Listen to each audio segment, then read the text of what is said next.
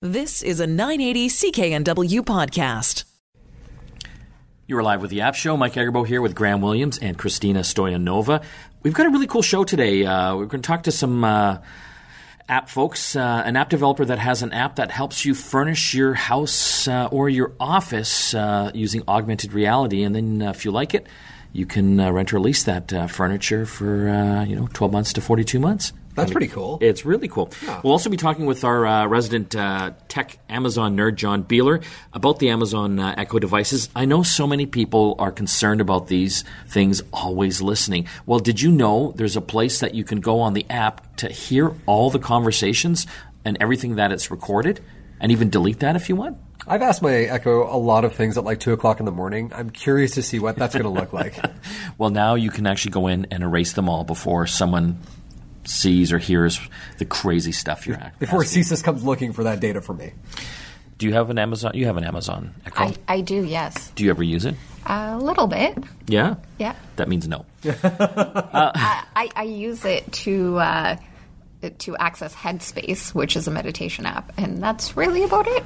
My favorite thing is actually asking it what the weather is like. Now, to give you some perspective, I live in a condo that's nothing but windows. And yet, I still ask Alexa, what's the weather today? Well, let's talk about some of the app news out there. There's a new app for photo enthusiasts. If you like Halide, which is a great photo app, they have a new one called Spectre that's using artificial intelligence to create stunning long exposures. This is really cool stuff. I mean, I know, Christina, you are an avid photographer. I have been in the past as well. And long exposure stuff can be really cool, right? You can do things like light trails at night when you're photographing traffic. Or you can get these beautiful, soft pictures of waterfalls as water continues to fall. There's some cool things that you can do with long exposures. Especially when you're looking at low-light situations, long exposure can be one way to really get detail into pictures. This app is selling for, I think it's like $249 Canadian. I love Halide. You've used Halide in the past, right? I have, yes, and it gives you some raw shooting features. Isn't it amazing we can do these on our phones? Well, it's amazing, but I look at traditional camera manufacturers and I'm like, this is kind of why you guys lost. I mean, the market. What could they do? So this is the thing. Build a phone into their camera? Well, I'm going to look. I mean, some of them did, but I'm going to look directly at Canon on this one, where they had a number of cameras that had exactly the same internals, but different software, and they sold more features for more money. This is incredibly frustrating for us as end users when it's like, I have all the stuff here, and you're charging me extra for this?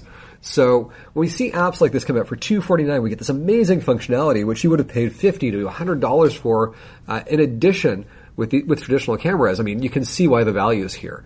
My favorite feature on Halide, actually the ability to access the 3D camera on the iPhone 10 and set a depth of field when the camera won't necessarily always see that. So the portrait mode cameras, the depth of field cameras, they're looking for faces. So sometimes if you're taking pictures of flowers or pets, it won't always be able to do that. Halide is actually a really great way to be able to say, I want that to be my depth of field focus. Really neat app as well. Also in the news, finally, Apple Music is coming to the Google Home speakers. This is a big thing for people that subscribe to Apple Music. Now you can access it through Google Home. You've been able to do that with Amazon Alexa for a little bit now, but obviously Google Home is one of the big guys out there in Canada, so I think that's welcome news for a lot of people. One of the things that I'm seeing is a lot of people are looking at the Alexa system as a smart home system, and a lot of people are looking at the Google system as a media playing system. So I've noticed this trend in my friends where they'll actually have both. And Alexa is used for information, and Google is used for playing music or streaming things to their TV through their Chromecast. It's sort of an interesting dichotomy, given that Google has been so deep into search, why more people aren't using Google that way. Do you even listen to music on your Echo? Sometimes. Sometimes? Sometimes, yeah. When you're not meditating with it. That's right, exactly. Well, let's look at another interesting story. This is kind of concerning. There's a Saudi app that's used to track women, I guess in Saudi Arabia, and apparently this app that gives men the ability to track their wives and sisters is not against the rules, Google rules. So it's still in not only the Google Play Store, but I believe it's in the Apple App Store as well. Yes, I think Tim Cook has commented that they're certainly looking into this and whether they'll continue to have this app, but no movement has been made as of yet to remove it.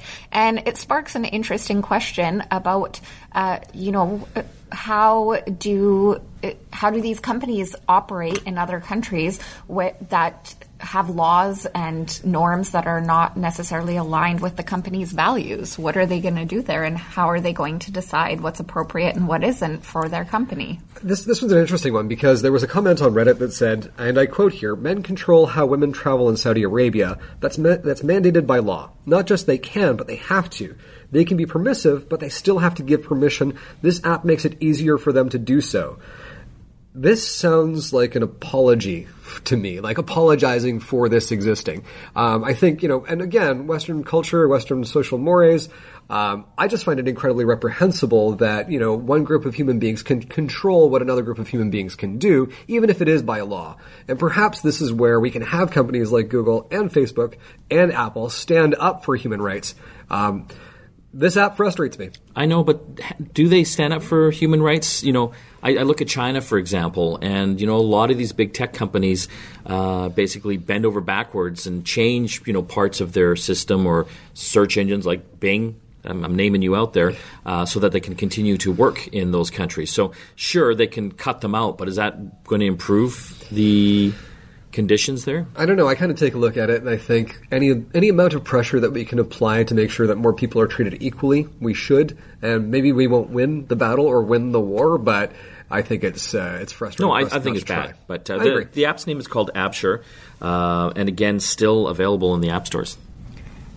Yes, and I anticipate that it will continue to be available because I don't think it actually breaks any of their App Store rules, but it is more of a question of values, I think, at this point.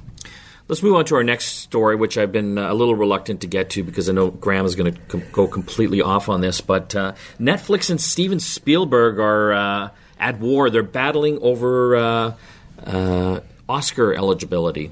So basically, Steven Spielberg is saying that Netflix shows that, or movies, that go onto the Netflix streaming service right away shouldn't be eligible for Oscar consideration. I think that's absolutely ridiculous. I mean, look at it this way. This is kind of a combination of old man yells at cloud, and basically someone gatekeeping what it is that should be eligible for these Academy Awards. This is art. It is film that is being created. And in a lot of cases, these films actually do get distribution. Roma did play with a limited engagement in theaters. They do that to be eligible for Oscars. That's right. And I think that's his point, is that Netflix can pay to have this limited distribution in theaters just so that they can get a seat at the table, which is not necessarily, I guess he's feeling fair to other filmmakers. I'm not saying I agree, but that seems to be the argument. But I think what he's coming from a purist standpoint. Obviously, he's an artist, and he's, I guess, saying that to fully appreciate the art, you need to see it in a cinema, and he's standing up for that. So how big does a cinema need to be?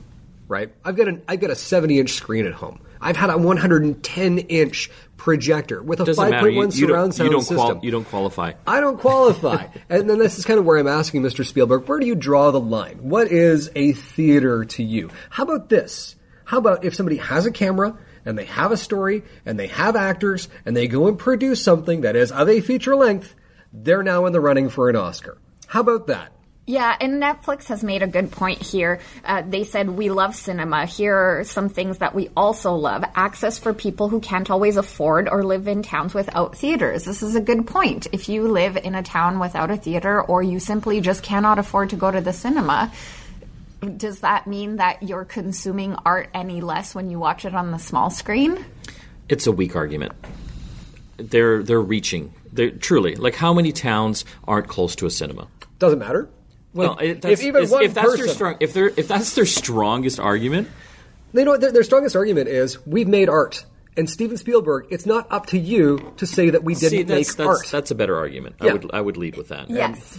And so, Mr. Spielberg, you know what? Come on over to my home theater. I will screen some Netflix for you. I hear Bird Box is pretty okay.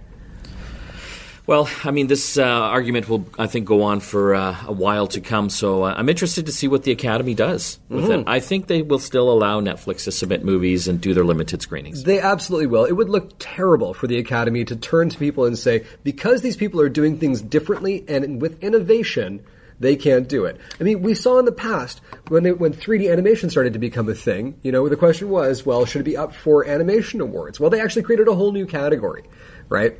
Is it really fair to say what is and isn't art anyways? Steven Spielberg absolutely does not have that There's right. some art that shouldn't be art. But that's your opinion, and maybe it's mine. I think if you looked at some of this stuff, you would be having the same opinion. Maybe it's mine too. Maybe I don't appreciate it, but that doesn't mean that I can say that it isn't art. I'm just joking. My way of quantifying art is if somebody looks at it and goes, that's not art, it's probably art. Really? Really. Just quickly here, we got about a minute left before our break. Disney is opening the vault. Yes. And the vault is where they keep all their movies that they've kept closed, I guess, on a lot of these movies. So the idea was that you would, when they would release a new movie on DVD or Blu-ray or VHS, they would release it for a limited period of time. You'd have this short period to go and buy it at full price. And then what would they do? Put it in the vault. They would take... This is actually interesting because AJ on our team was rushing home a couple weeks ago to watch Aladdin with his 3-year-old daughter and had this big plan of popcorn and daddy-daughter night and was foiled because he couldn't get a hold of Aladdin because it's in the vault right now. Really? Yes. Yeah. Okay, so they're opening it obviously because they're doing their own streaming service and they want to make money with it. That's right. And I think this is great for everybody. It gives more consumers more choice, more access. And guess what? They'll probably put things on their streaming service that'll be up for an Oscar. So good for you, Disney.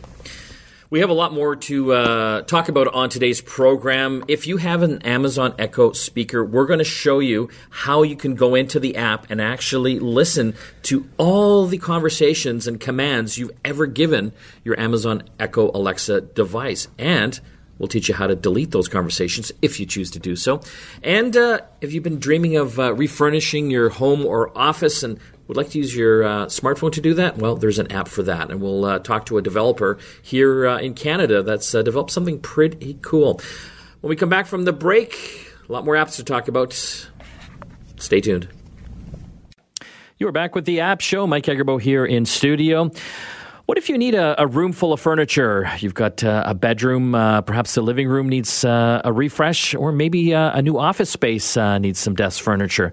Well, there's an app for that. On the line, we've got Samantha Simonton.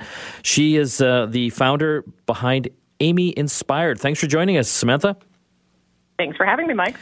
Amy Inspired, tell us what this app is all about and how it can help us furnish our lives. Great. So Amy basically makes it fun, easy, and affordable to have fresh, fashionable furniture in your home now. We really feel the gap in between your IKEA stage of furniture and the most ideal stage. And that's about a 10-year gap. And so on the app, we make it fun, fresh, and just a new way to experience furniture. You visualize it in your home first, and then you buy. And you can rent it between 12 and 42 months. So this is about renting or leasing the furniture, not buying it outright. Yeah, at the end, you can decide if you want to buy or give it back. We upcycle the furniture as well. We use the donated furniture if you do give it back and want to refresh your space. And we donate it to local marginalized families in the area. So let's walk through the process here.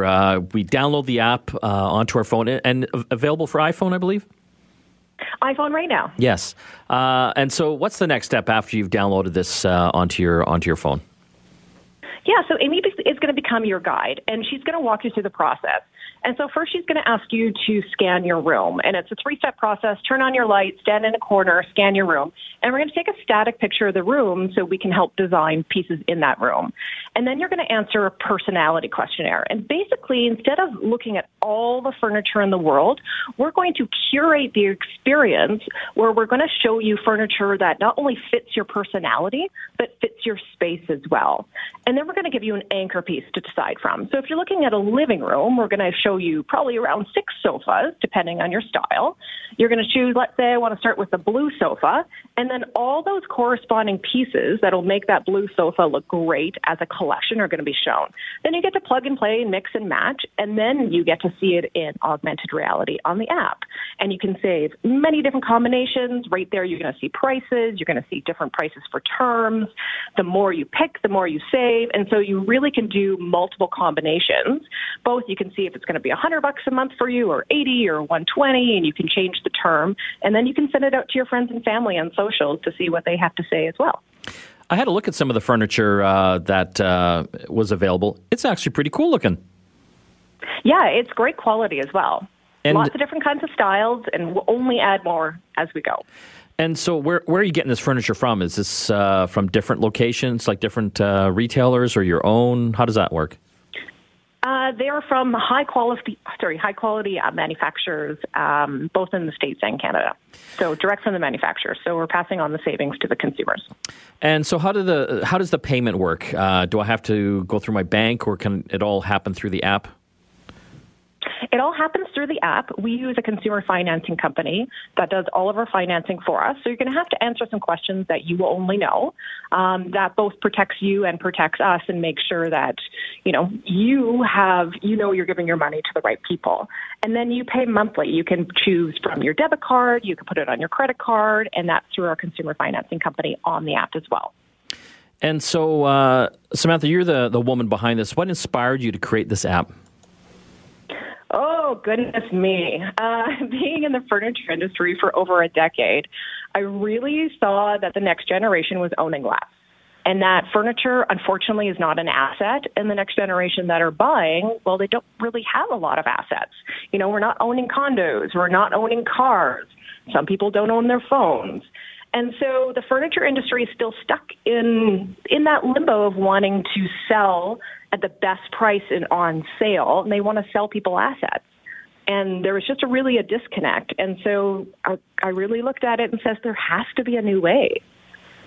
We're talking with Samantha Simonton. She is the founder behind Amy Inspired. This is an app you can download right now, available through the App Store for iPhone and iPad users, that helps you furnish your home or your office using augmented reality. And from that point, you like the furniture, you can lease it from 12 to 42 months at a time. What's the future for this app? Obviously, you're on iPhone now. I imagine Android's next. Absolutely. As technology becomes more readily available, we just make it's faster, it's more fun. It's only the beginning. Thanks for joining us, Samantha. Thank you. When we come back from the break, it's the Hot 5 App Countdown. You're listening to the App Show here on the Chorus Radio Network. Back after this. You are back with the App Show. Mike and Graham here in studio today. We still have lots to talk about on today's program. Before we get to our Hot 5 App Countdown, let's get our game app of the week, Graham. So our game app of the week, going out there to everyone who's going to be part of a civic election coming up in the next couple of months, is City Builder. It's Pocket City, the City Builder for iOS. And this is a $6.99 app that has no in-app purchases, no transactions. I love that. Everything's unlocked. I just want to pay for the app and not get bugged all the time. So the cool thing about this one, because there's kind of two types of apps, right? There's the app that you can fire up and play for a couple of minutes while you're waiting in line for groceries, and then there is the app that you can sit down on the couch and lose hours and hours of your life to. This is actually one of those apps that can kind of straddle both things. Basically, you can get into a couple of things with your city, and your city will kind of continue to march on when you're not playing. But when you get down to it, if you want to actually make policy decisions and start to shape the face of your city, you can actually sit down and do more fun stuff with it. So for $7, you can build parks, spaces for recreational sports. You can zone for residential, commercial, and industrial. You can respond to crime and disasters, and start talking about foreign owners' taxes. It's absolutely, that last piece is not true. So it's like SimCity. It's like SimCity. It's very much a classic SimCity feel. So one of the things is that hard though on a small phone? It's not actually. The touch interface is really, really good for it. Because you got to remember, originally the SimCity was very much sort of a click and not even a click and drag. It was a click and click process, which is very much that tap and tap process is very similar to that on iOS and Android. That's our game of the week, again called Pocket City. Pocket City, available for iOS and Android. Now let's get to our countdown. The weekly app Hot 5. This week we're talking about the Hot 5 calendar apps. I know, not sexy, but they keep us on time and scheduled. Scheduled really is the big thing, which actually brings us to our number 5 app, which is called Shift.cal. And so this is a free app for Android. And if you're somebody out there that works shift work, specifically if you work shift work either on your own or if you have a partner or a family member, this can be really, really handy because you can actually put all of your shift patterns in there. I've got a number of friends who they work, 7 to 3 one week, they work 8 to 4 the next week, and then they're working like 12 to 8 the week following. And so being able to sort of drag and drop these shift patterns in there is very, very handy. And you can also note overtime hours and the state of shifts that you've taken. So basically, if they're a transfer from somebody else, you can set alarms for your schedule shifts, view them on your calendar widget in Android. And you can also back up and restore your shift schedules. So if you need to be able to copy them from device to device, that's relatively easy to do. So that's Shift.cal. Number 4 on our Hot 5 app countdown this week, calendar apps. We're talking about Time Tree, available for Android and iOS, and it's a free download. Organizing a family can be a real hassle, and there's always someone that forgets to do something, no matter how many times you tell them. Teenagers. Help cut down on some of the hassle by using Time Tree to organize your family group. Time Tree lets you put everyone's schedule on the same calendar, allows them to share tasks, and to create handy notes for later. You can even leave comments in the app to discuss upcoming tasks or events, making it super easy to keep everyone up to date. I am so getting this app for my family because it will save my family. It's going to revolutionize your life. It will. Fair. We're talking about the Hot 5 calendar apps this week. Number 3, an oldie but goodie. Number 3 is Outlook for Android and for iOS, and this app has actually come a really long way. I'm actually very impressed with Outlook. It really has come a long way. Honestly, it's great now. So most recently, they've actually added the ability to import your Google Calendar stuff into Outlook, in addition to having any IMAP calendars, or if you're on Office 365, it syncs beautifully with that as well. So we use Office 365 for work, and I found that it's quite good. My only complaint with it is that sometimes it won't update your calendar until you open the app. So if you do make a change on the desktop, yes. And you've actually got to open the app in order to see that. So sometimes you will get reminders that are actually out of date because you haven't opened the app recently. Solution to that is open the app fairly regularly and talk to the Outlook team and see if we can fix it. But other than that, it's a great little app that synchronizes all sorts of calendars and can give you things like color coding, alerts, travel time, and more. I can't tell you how much I rely on Outlook. I use it for everything. It just keeps my life running. Honestly, Microsoft has done so much in the last couple of years. I mean, I used to hate Office for Mac. I was not very impressed with it on iOS, and they have won me over again. So well done, Microsoft. Number 2 in our Hot 5 calendar app countdown this week. The other big one out there, Google Calendar. Available for Android and iOS. It's free. If Gmail is your primary email service, you'll see certain events like your upcoming flights, booked hotels, and restaurant reservations added to your Google Calendar automatically. It's fantastic for that. It's like super smart. You'll find the usual options like being able to set reminders for upcoming events and check your to-do schedules all for the same day as those events. There are different calendar views to show you what's taking place on a certain day or during a specific week. Google Calendar also links seamlessly with other calendars you may use, such as Samsung's S Planner or Apple's iCloud. One of the more special things Google Calendar can do, though, is the option to set personal goals. Want to run 3 times a week or get in some time to play video games? That's for you, Graham. Mm-hmm. The app will schedule time for those things automatically. And the number 1 calendar app this week, Graham? This one is Fantastical 2. Fantastical. And I have not used this. Okay, so this is not a cheap app. It is $14.99 on iOS, and it is $69 on the Mac if you want to use it. So it's available for both platforms, Mac and iOS. But it is absolutely fantastic. That's why they call it Fantastical. They actually let you do things like use real-world language when you're looking to create stuff. So you can say, remind me to, and it will create a reminder. You can start off with to-do and put your to-do in, and it will put it into a to-do list. You can say, meeting with Mike at 3 o'clock on Friday, and it will actually create an invite and will ask which Mike I want to invite. So very, very cool stuff. My favorite feature, though, is their day ticker, which is actually this really unique interface that blends all of this stuff together. So it puts your to-dos, your reminders, and your calendar invites all in one view. absolutely beautifully designed. It's got a lovely taskbar widget for macOS, and it's really, really easy to use. So that is our number one calendar app of the week, which is Fantastical 2. Love it. That was your Hot 5 calendar app countdown. Seeing the App Show here on the Corus Radio Network. Back after this.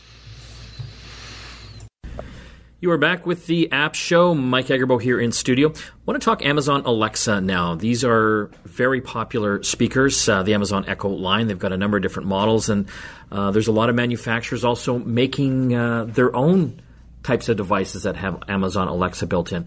But I know a lot of people are concerned about the overall privacy. These things are listening to us all the time. Well, to help us understand how we might be able to protect our privacy a little more and even hear all the conversations we've had with our Amazon Echo devices, we've got our Amazon Alexa tech nerd, John Beeler. Thanks for coming on the show. No problem. So I found this interesting. So you say there's a way where you can actually go in and see every time you've spoken to Alexa and listen to the audio of it. That's right. So if you go into your Alexa app, there's actually under the settings, there's a history. And every time you've interacted with Alexa, what it does is it captures and transcribes that in real time to your app. So you can go in and play it back. You can actually give Amazon feedback that it actually has properly recognized what you've tried to ask it to do. Or you can say, no, it didn't. And so that gives it feedback and it learns it better. But you can also play back and delete that message.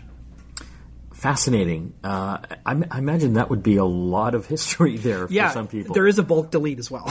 Yeah, okay. Did you know that this existed? Yeah. It's been around. It hasn't been, I mean, it's kind of hard to find because it's kind of buried in the settings of the device. But you can also go into each device that's listed in your Amazon.com or .ca account, and it'll show you the device, and then all the histories are there online or in the app. So it just takes a little bit of poking around to find this stuff, but it is there and it's been there. The reason they do this is because when you do use your voice to activate Alexa, it stores a local copy and it tries to recognize your voice print. So, taking into account the variables in your house, how reflective your walls are, all that kind of stuff. So it comes up with a local version of John saying, Alexa, do something for me.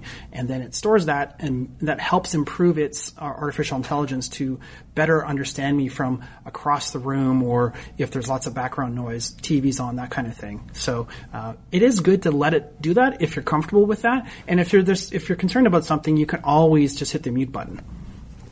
That's a good point. So this history stored locally. Where is it storing it? It's storing it actually on the device. And then the actual voice data is on the local device. And then it does get eventually sent to Amazon servers. The cloud. The cloud, yes. So when you delete it from the device, does it delete it from the cloud? You're deleting it from everything, yeah. Wow. So I think this would be valuable because a lot of people are always, telling me things, listening all the time and recording my conversations.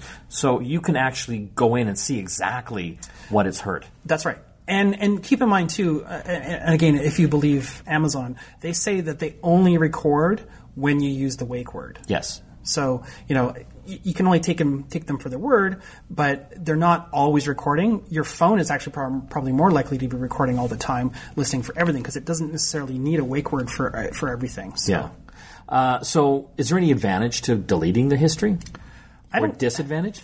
Well, Amazon actually warns you that if you do delete it, it will potentially mean you might get some misheard things. Because it's using that as to improve its voice recognition. It's how it better understands your voice. So I leave mine on. If there's a conversation you're having a fight with your significant other or something like that, maybe you want to delete it if the word Alexa comes up, because it would have captured that. And there's been some precedents where in the U.S. there was a murder investigation and they requested Amazon's transcriptions, for what was captured, and it turns out nothing was. But those kinds of things. There's a microphone in the room, so be mindful of that. What are some other things people can do, as far as their privacy with the Amazon Echo? I mean, obviously one of them, there's like a mute button right on the device. There's a mute button right on the device, but as soon as you press that, it actually stops you from being able to give it commands. Which renders it useless. It's pretty useless. Yeah. I mean, unless you're using it as like a Bluetooth type speaker, to play music back or something like that. But the problem I have with the mute button it works fine, but I forget that I'm muted. And, Yes. and depending on where your device is, you may or may not be able to see the red ring that pops up when you do hit the mute button, which is meant to be the visual cue that you're muted. But if it's behind a toaster or something like that, you might not see it. So there actually is a company that makes something that allows you to basically put it on top of the Alexa. Like a cap? Like they call it earplugs for Alexa. Okay. Basically. And what it is it's a little device that sits on top of the Alexa, and it basically gives Alexa white noise and uses noise canceling technology to basically block out and turn off the listening function. It becomes that listening function, and it allows you to set timers. So say you're going to have a family meeting and you want to make sure nothing's being recorded or whatever. You press the button on this device, and then it will turn itself back on and let the microphone pass through again to Alexa after a specified amount of time, from 10 minutes up to an hour. It seems like a little bit of overkill. But again, I'm thinking people that are probably concerned about this probably aren't even going to have these devices in their house in the first place, or they'll just simply use the mute button or even just unplug it. Weird. You'd almost think that they'd build some sort of functionality with the mute button that you could program it as well, kind of like a timer thing, like the white noise device. You should be able to double click it for a 10-minute timeout, that type of thing. Hey, maybe that's a new feature we can recommend. We should. So if you want complete privacy, and why did you buy this thing in the first place, you can basically hold the mute button down and turn off the microphone, or you can get one of these little devices to do the white noise timer. That's right. But again, why would you have the Amazon Echo Alexa speaker? Well, and these other devices, they cost as much as the Alexa does in the first place. So it just seems kind of silly. We're talking with John Beeler, our Amazon tech nerd. Thanks for joining us, John. No problem. When we come back from the break, we have a lot more apps to talk about. You're listening to the App Show here on the Chorus Radio Network. Back after this. We're back with the App Show. Mike Agerbo here with Graham Williams. It's Travel App of the Week. What do we have, Graham? So this week's Travel App of the Week is Travel Guard On Demand for iOS. This is kind of interesting. So this is travel insurance, but it works through hourly coverage. The app actually uses GPS technology to track when users leave and return to their home province. I think this is absolutely brilliant. So essentially in the app, there is a toggle which you can flip on, and it basically turns on coverage so that when you do leave your province, it activates your insurance for you. And it takes about 90 seconds to buy. This is kind of cool. I mean, I've used travel insurance in the past. Typically, I go onto the BCAA website and I buy either insurance for that trip, or a couple of years ago, I was taking a lot of trips in a year, so I bought for the year. But that's a big blanket price as opposed to pricing it out per trip, which is timed right to when you leave. I think that's kind of brilliant. So you can actually purchase blocks of time, everything from 1 day up to 90 days. And each block of time you purchase is valid for 365 days. But there's no refunds for unused time. So if you're going to buy it, make sure you travel. So coverage, what do they got here? Emergency medical expenses, $2 million. Emergency dental expenses, only $1,500. Trip delay, $1,500. Baggage and personal effects, $1,600. So it's interesting. It seems that it's made just for the Apple iPhones, anything iPhone 5 or higher, and age 55 or younger. And it's available to everyone in Canada except for people who live in Quebec. It's kind of cool, like you're saying, Graham, because you don't have to notify the insurance company of your travel dates. It just automatically kicks in when it sees through your phone's GPS when you've left your province. Yeah, and I mean, it's knocking down a barrier, which I think is pretty awesome. I kind of like that. Yeah. I don't know if you've got an iPhone 10, right? I do, yes. I do as well. They just did an update to the iOS 11.3, I believe. 11.3, yeah. New Animoji characters. There are 4 new Animoji, which I think are pretty cool. Have you used Animoji that much? A little bit when it first came out. When I got my iPhone 10, yes. So these are little characters that work with the messaging app, and they recognize your face. So as you're moving your face around or moving the lips or your eyes, it actually mimics that with the different characters. And what new characters do they have? So there is a lion, there is a dragon, there is a skull, and a bear. What's your favorite? Personally, the bear. Yep. He's your favorite. Yeah. out of all of them. Samsung tried to do it as well with their new Samsung Galaxy S9. Have you tried those? You can actually make your own Animoji of your face. Yeah, and I've seen a lot of people are quite enjoying them. It's not quite the same. It's a bit of a different approach, but it's kind of not as cool. accurate as the iPhone. Yeah, the iPhone, I mean, with their facial scanning, people are saying that Apple's about 2 years ahead of the competition when it comes to facial scanning. So that Face ID sensor is actually quite advanced, which is why you get that level of detail. But the stuff on the Samsung phones it's actually pretty good. That's all the time we have left for the App Show. Don't forget to listen to our sister show every Saturday here on the Chorus Radio Network. Get Connected, your 1 hour look at the latest in technology and trends. This is Mike Agerbo and Graham Williams signing off for the App Show. We'll see you again next time. You've been listening to a 980 CKNW podcast. Listen live at cknw.com, the Radio Player Canada app, tune in, Amazon Alexa, HD Radio at 101.1 FM HD2, and on the AM dial, 980 CKNW.